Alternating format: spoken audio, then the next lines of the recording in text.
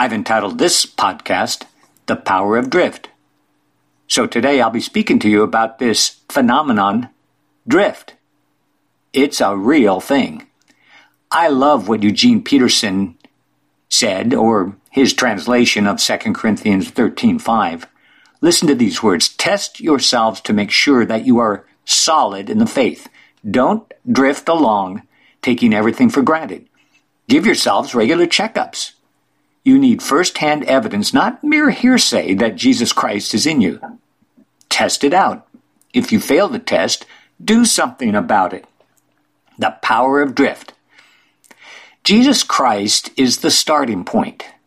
He is the center of all human history and the cornerstone of all right theology. He is the reason for my existence and my confidence in the hope of eternal life. If this same Jesus is in me, then I pass the basic entrance exam. I am solid in the faith. That's good, but not good enough. I will need regular checkups. Am I focused today on my walk with Christ? Or do I occasionally drift along, taking everything for granted, as Paul said? Drift.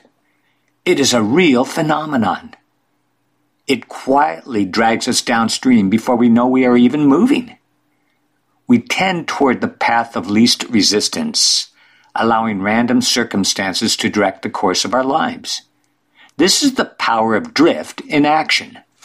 We think we are going with the flow, that is, a good thing, when in fact we've become aimless, falsely trusting our past experiences with Jesus to carry us through our present ordeals of faith. That is not a good thing. Here's what we all need: a fresh dose of Jesus every day, praying as he told us to. Give us this day our daily bread.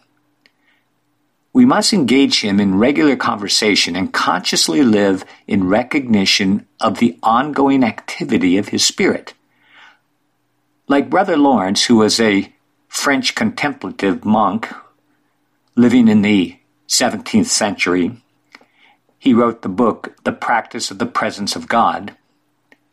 And so like Brother Lawrence, we are invited to practice the presence of God, or, according to the Apostle Paul, be led of the Spirit of God. Otherwise, we'll fall victim to the power of drift, which most likely moves us away from God, not closer to him. So as the scripture says, test it out.